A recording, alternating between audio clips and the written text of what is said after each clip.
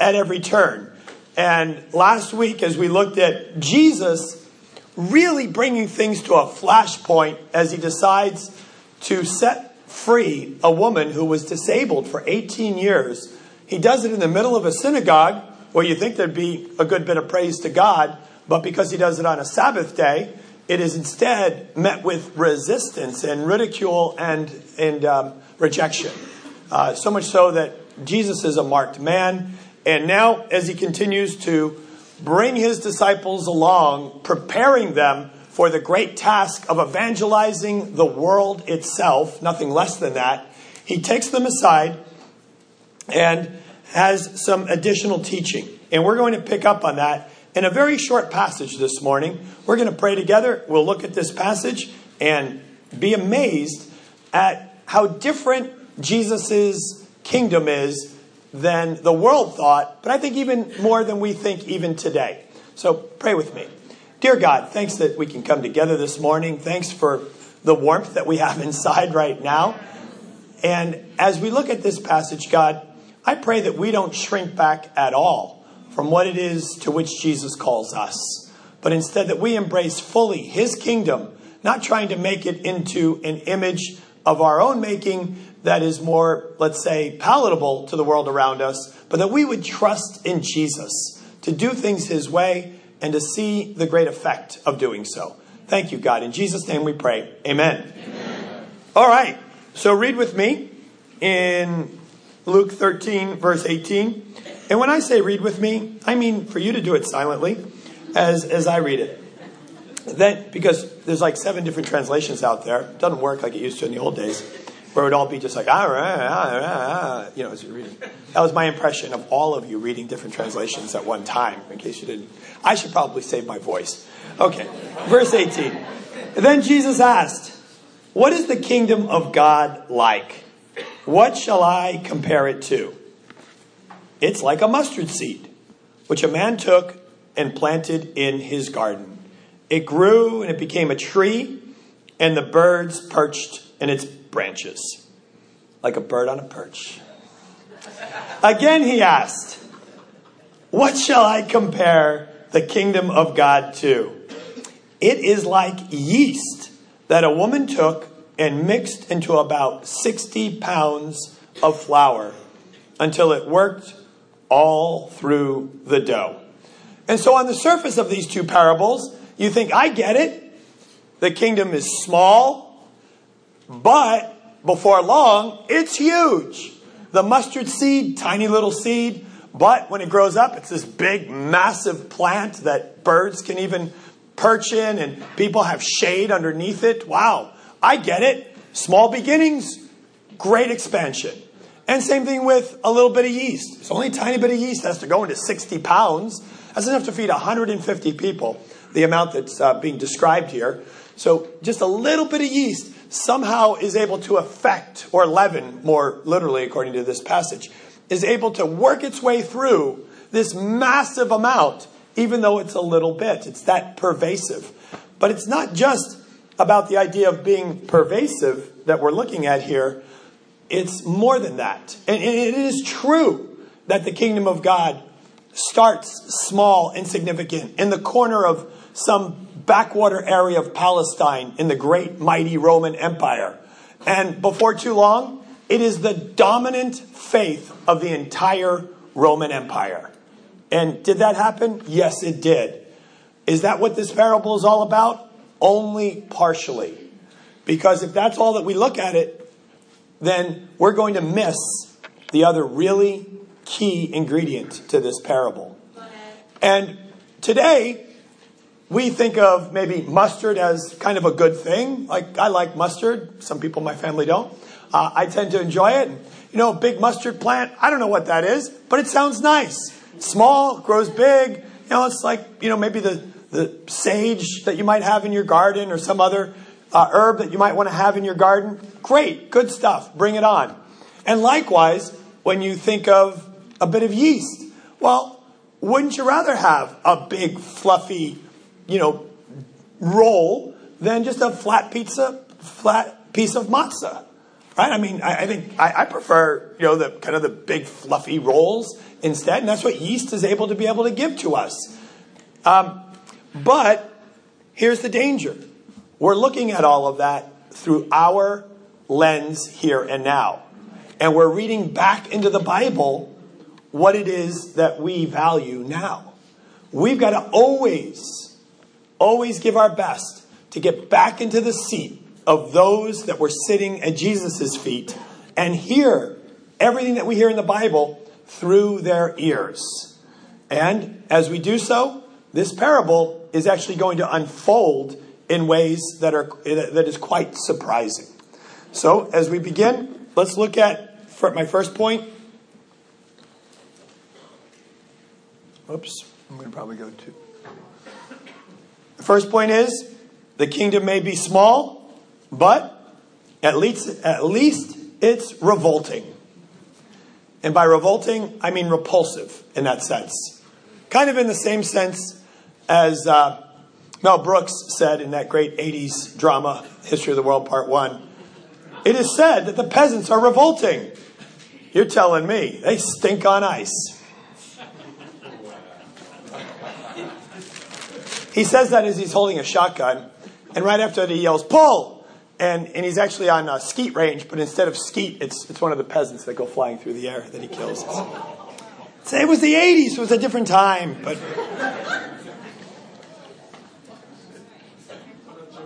But here's the reason that the kingdom of God is going to be considered repulsive or revolting. Noxious, like a terrible weed that suddenly begins to permeate your great cultivated garden that you love. Because to the Jew, when they thought of this small thing that would suddenly grow and expand and be glorious, a plant of some sort like Jesus is talking of here, it would not have been the mustard seed. As a matter of fact, there was a very clear picture in their minds of what Jesus should have said at this point. And it's taken from the book of Ezekiel. I'll read it to you. This is what the sovereign Lord says. I myself will take a shoot, small little sprig, from the very top of a cedar. Not a mustard seed, but a cedar. This is a cedar tree. This is the cedar of Lebanon. It is the centerpiece of this cultivated garden that you see here.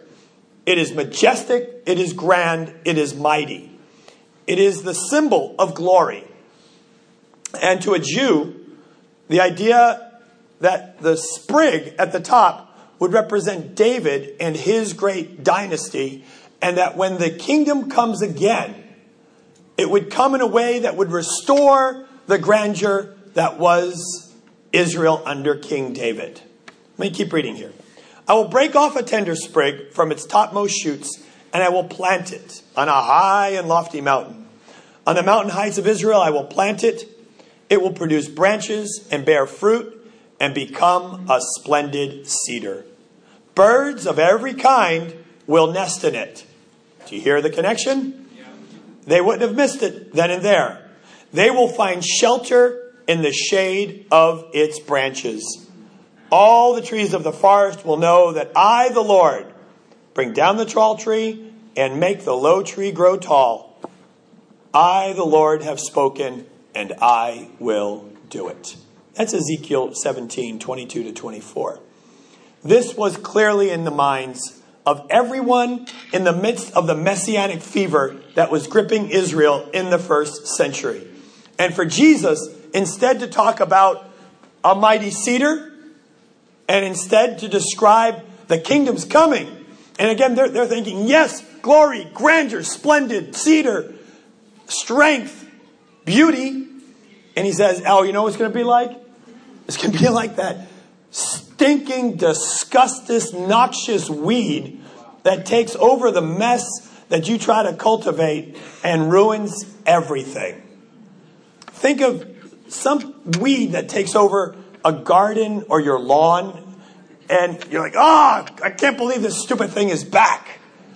Year after year, here it comes. And as much as you detest it, for me it's nutsage in my yard. In your yard it may be crabgrass or whatever else it might be. But that's kind of the idea that Jesus is saying here. Is the kingdom of God, it's like, oh, how shall I compare it? What will I say? What will I use?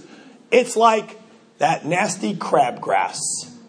It just starts in the corner of the yard, and you look at it with distaste, and before you know it, it's taken over the whole thing. And here we come.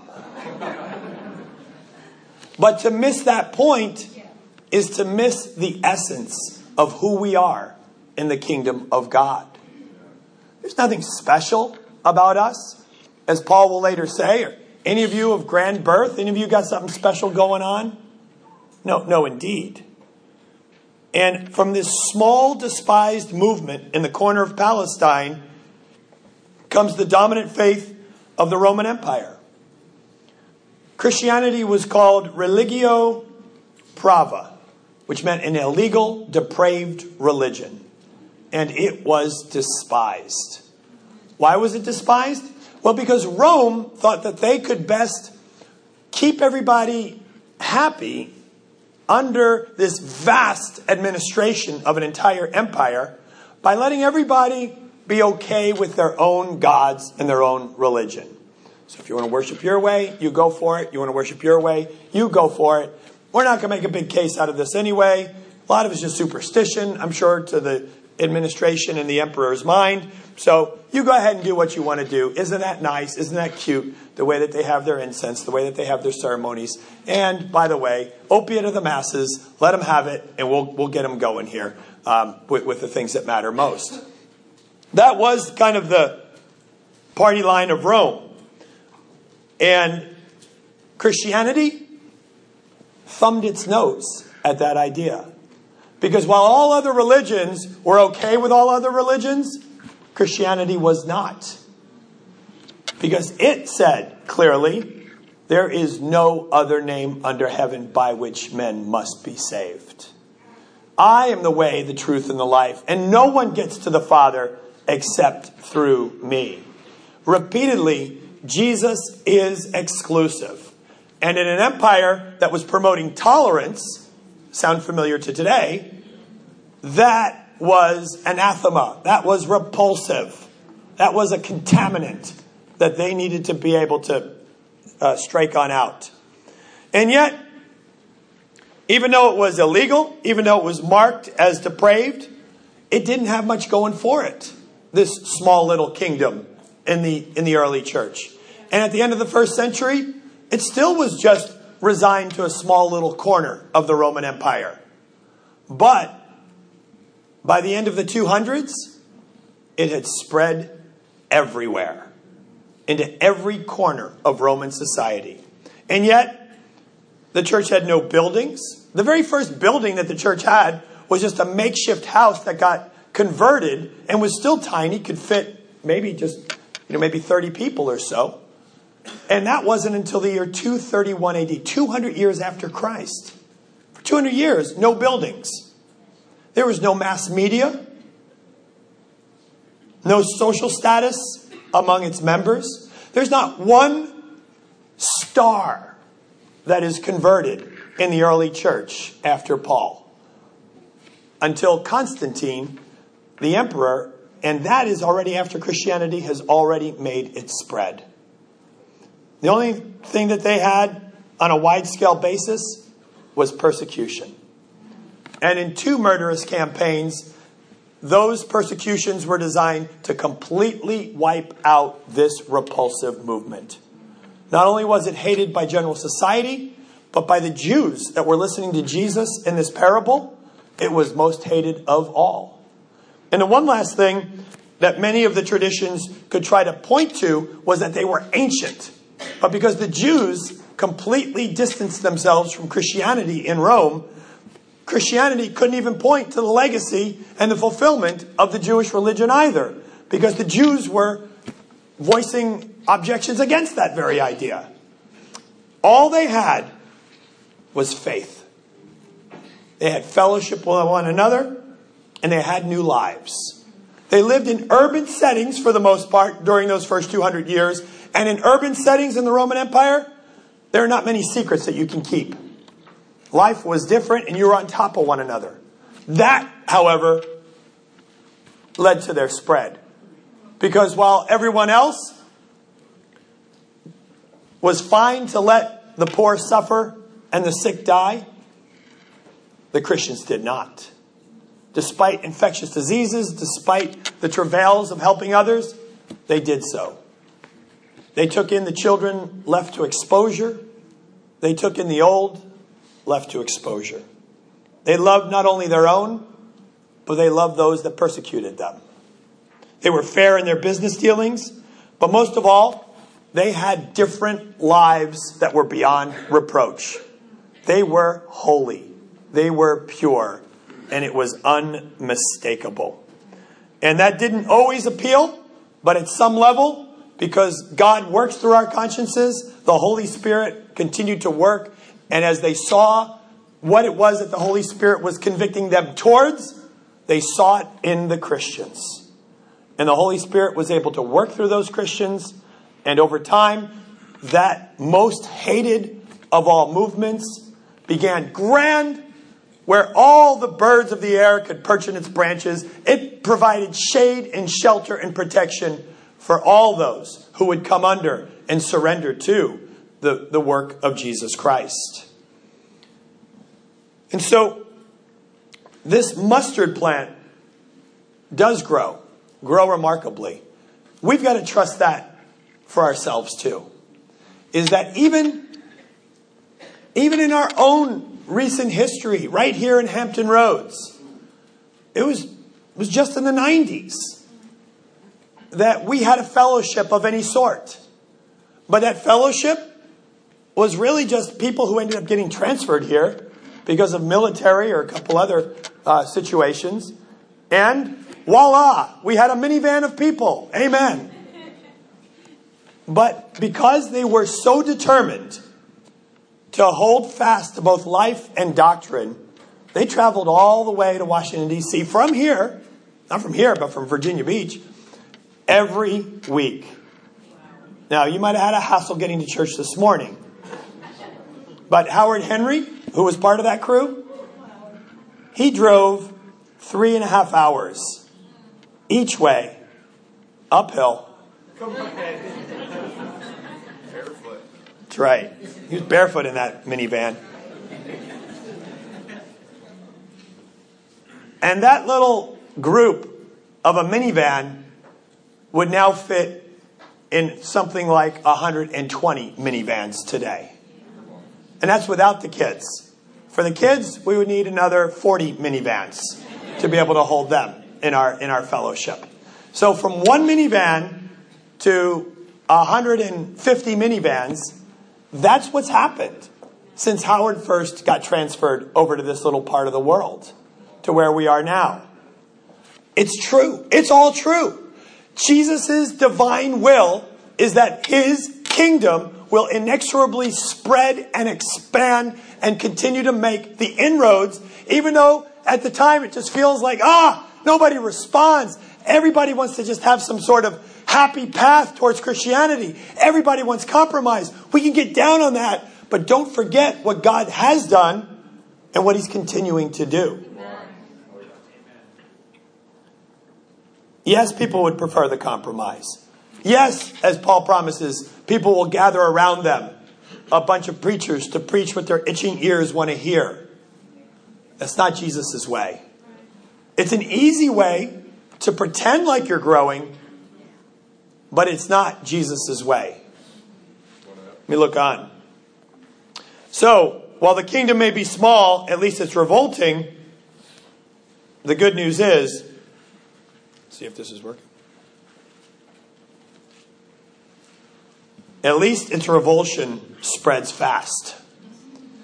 And this revulsion is due, I believe, even today, to the fact that we deal with the full gospel. Right. We're not here just trying to have a self-improvement approach to life, but one that recognizes that if we're really going to be made new by Jesus, we've got to deal with something called sin. And that's not a very popular idea. Before I was a Christian, I was the director of marketing for Coca-Cola in the Northeast for immediate consumption of soft drinks, so cold drinks. And as such, I learned a lot about marketing strategies and how to research different demographics, values, attitudes, lifestyles, motivations, needs, and wants. And as a result, to be able to target markets in order best to position our product and shape our product to meet the needs of the consumers that we wanted to be able to capture. Unfortunately, that's what many churches do today. Is that they tailor their product, sadly to call it that, to the needs of the consumers that they want to reach. And rather than demand discipleship of Jesus Christ, making him Lord, deal with sin, really repent, be completely made new through reconciliation by the blood of Christ, and then to actually live in community selflessly, continuing this very same message, you get instead, as a result of lots and lots of research, messages that look more like 4 easy steps towards a stronger family. Come this week and see. The 5 secrets of a solid marriage. The 7 keys to financial freedom that are yours through the Bible. The 5 steps to have more attractive kids that get better grades. Maybe they don't do that one. But you've probably heard that approach over and over again. It's called the Madison Avenue approach. Madison Avenue is the road in New York City where all the advertising firms are. It's where this research is conducted. And there's a big difference between the narrow way and Madison Avenue. Jesus promotes nothing less than a narrow way.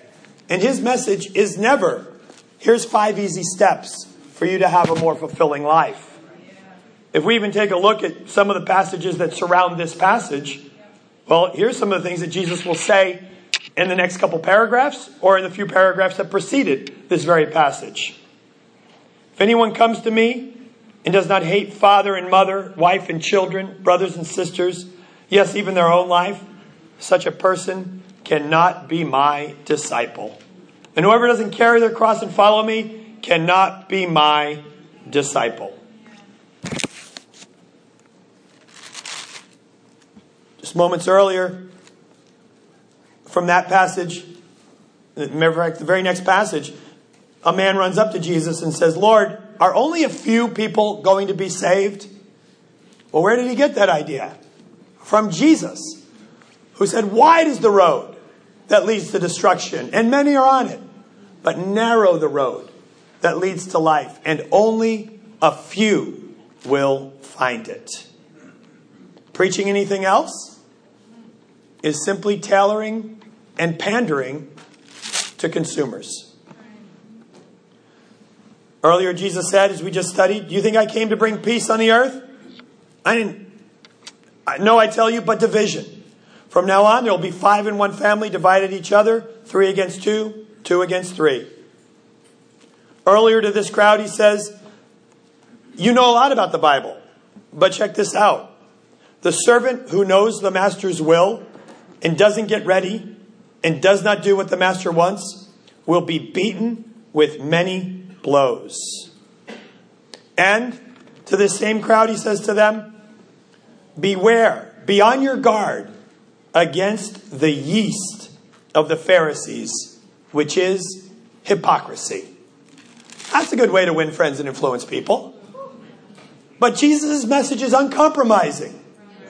And it's only through that steel in the spine, firm commitment to gospel truth by which any one of us were ever able to be delivered completely as we've been delivered. If we went after a compromise of Jesus' message, well, then we would have cashed it all in. I have freedom now. I have true freedom. I've been unshackled from sins that had besieged me for 30 years almost. And those are gone. They really are. Praise God. But it wasn't going to happen because of 5 easy steps or 7 secrets or 7 keys to something or other. It was only going to happen by allowing the gospel to deal thoroughly with my life, with my sin, with my pride, with my preconceptions of what Christianity should be, and get humbled out finally by the Holy Spirit through the scriptures and through people, praise God, that also had steel in their spine. And were able to bring me the gospel. You're going to be tempted over and over again to bend, to compromise, to position the gospel in a way that you think will be more flattering, a more flattering light. You're selling everything out if you do. We've got to deal with what Jesus deals with. Otherwise, we become humanistic. And it's no longer the Holy Spirit that brings about this transformation. It becomes our wisdom, our enlightenment, our positive attitude that brings about this transformation. Which one are you going to want? But which one's going to matter on the day when Jesus returns? So anyway, besides this mustard weed that Jesus speaks of, and it's probably a good way to think of it. It's not really a mustard tree or mustard plant. It's a mustard weed. But besides this mustard weed that is totally messing up your garden, polluting it, contaminating it, he then goes on and says, all right, now the yeast. Let's look at that. And this woman hides it into the dough. It's an interesting phrase. It's not a normal phrase that you would use for any sort of a cooking idea. And she hides it and mixes it in until it works its way all the way through the dough. So what does the Bible think about yeast? I know I like yeast. In my bread, that is. I don't like it on my toes. If that disgusts you, I was going for that really so that you would have the repulsion that Jesus was going for here. I don't have any on my toes right now, just as a disclaimer. Just thought I'd make that clear. But instead, yeast was what we would really call leaven. Leaven and yeast are not exactly the same thing. But what leaven was yesterday's dough. And when you were done baking, you baked every day. You only had bread for that day. There was no refrigeration. So after baking that day's bread, sometimes you would set aside a little bit of dough. And in doing so, it would then have the ferment, because there's no refrigeration, so the fermentation process would take over. Anything that had any sort of sugars in it is going to ferment without refrigeration. That's why there was no such thing as grape juice in the first century. It was always fermented at some point in time. And likewise, this little bit of dough, fermentation would continue, and the carbon dioxide would make the bread rise, and the alcohol would make the bread turn sour. And so you'd have, in a sense, like sourdough bread in the first century, when you would mix it. Now, sourdough bread, you might, oh, yeah, great. Yeah, I like sourdough bread. Yes, you do, but you like it in a very specific recipe today. Got to stop thinking about today. In the first century, a sour bread did not taste as good as matzah. Matzah actually, at its root, the word actually has the idea of being sweet and better tasting. And in the first century, you would prefer this to this. And if you're sitting in this audience with Jesus and you're hearing that the kingdom of God is going to be like this, you're thinking, not only does that not taste quite as good, but I think the Bible says a thing or two about leaven. And everything that it says about leaven is negative.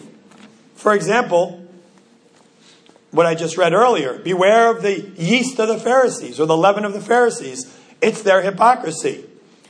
Later on, Paul says in 1 Corinthians, your boasting is not good. Don't you know that a little leaven leavens the whole batch of dough?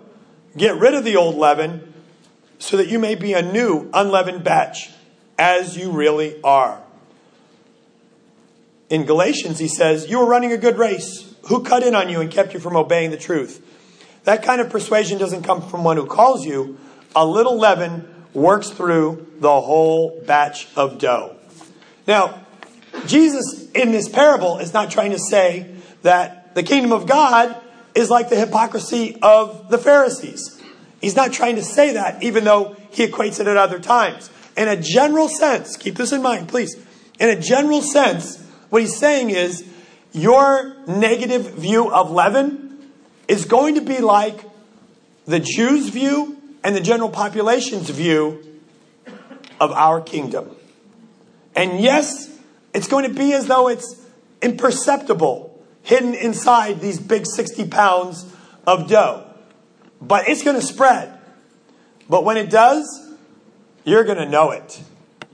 Anybody ever see the Little Rascals clip when they're trying to make the bread and it's like, wee, wah, wee, wah? No, you have no idea what I'm saying. They're trying to ice the cake and it keeps kind of like busting up. Well, that was an over-leavened cake that he was trying to make there. And for a Jew listening to Jesus, he would be reinforced. The two parables are the same parable. And it would just be reinforced again that, wow, if I'm going to be with this Jesus guy, I'm signing up to be generally despised by those around me. Not only the Jews, but the Roman Empire in general. What'd you sign up for? You sign up because you wanted to be liked? Sign up because you wanted to kind of have a solid family with those 7 keys? Or just sign up because of Jesus, knowing that your Jesus is alive and that he's guiding you today and preparing you for his return. And if that's what you signed up for, well, then you will be Jesus through his message to those that need to hear you. And if you are, well, then they're going to hate you just as they hated him, he promises. That's the path of discipleship. As a matter of fact, Paul promises everyone who wants to live a godly life in Christ will be what? Persecuted. Exactly. This is not pat on the back. Yay, look at that. You've really come around. Finally, you got some Jesus in your life. If your brand of Christianity only is palatable to the culture around you, well, you probably have designed that version yourself at some level and decided to pick and choose rather than surrender over completely to the gospel message. And your brand of Christianity, if it's of your own making, is absolutely impotent, powerless to be able to bring about real deliverance and real spread throughout the world. But if you decide to surrender completely, bear all the indignation that comes from being disliked and repulsed and rejected, well, then guess what? You're then working in alignment with the message of Christ. The power of the Holy Spirit is behind what it is that you're bringing. And what you're bringing is going to have an effect. Yes, there'll be rejection over and over again, but small, little seeds are taking root. It's working its way in more ways than you can imagine. Whatever you do, don't compromise. Trust in alignment with the words of Christ. Trust in that. You know, I love the fact that we meet in some elementary school auditorium. We're, kind of just the ragtag group. Who knew? But praise God that we hold to the standards of Jesus Christ. Sometimes people ask me, hey, how come, you lead the Hampton Roads Church. How come you don't want to be called Pastor Anton? And there's nothing wrong necessarily with that phrase. Pastor just means shepherd. It's the Latin version of shepherd. But the main reason that I don't think I'd ever want that is because most people who go after being called Pastor Anton or Pastor whatever, they do it because they're looking for respectability. I don't want that. I want to be like Paul, who says we're the scum of the earth at the back of the procession.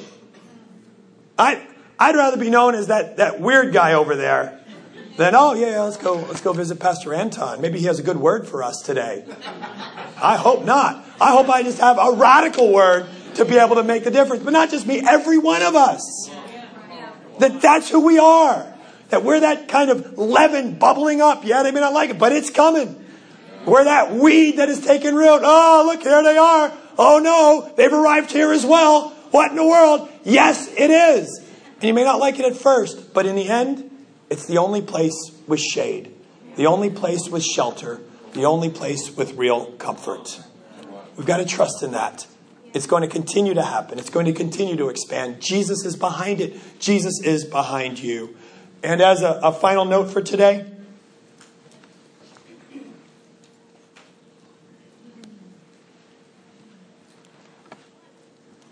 choose the narrow road over Madison Avenue.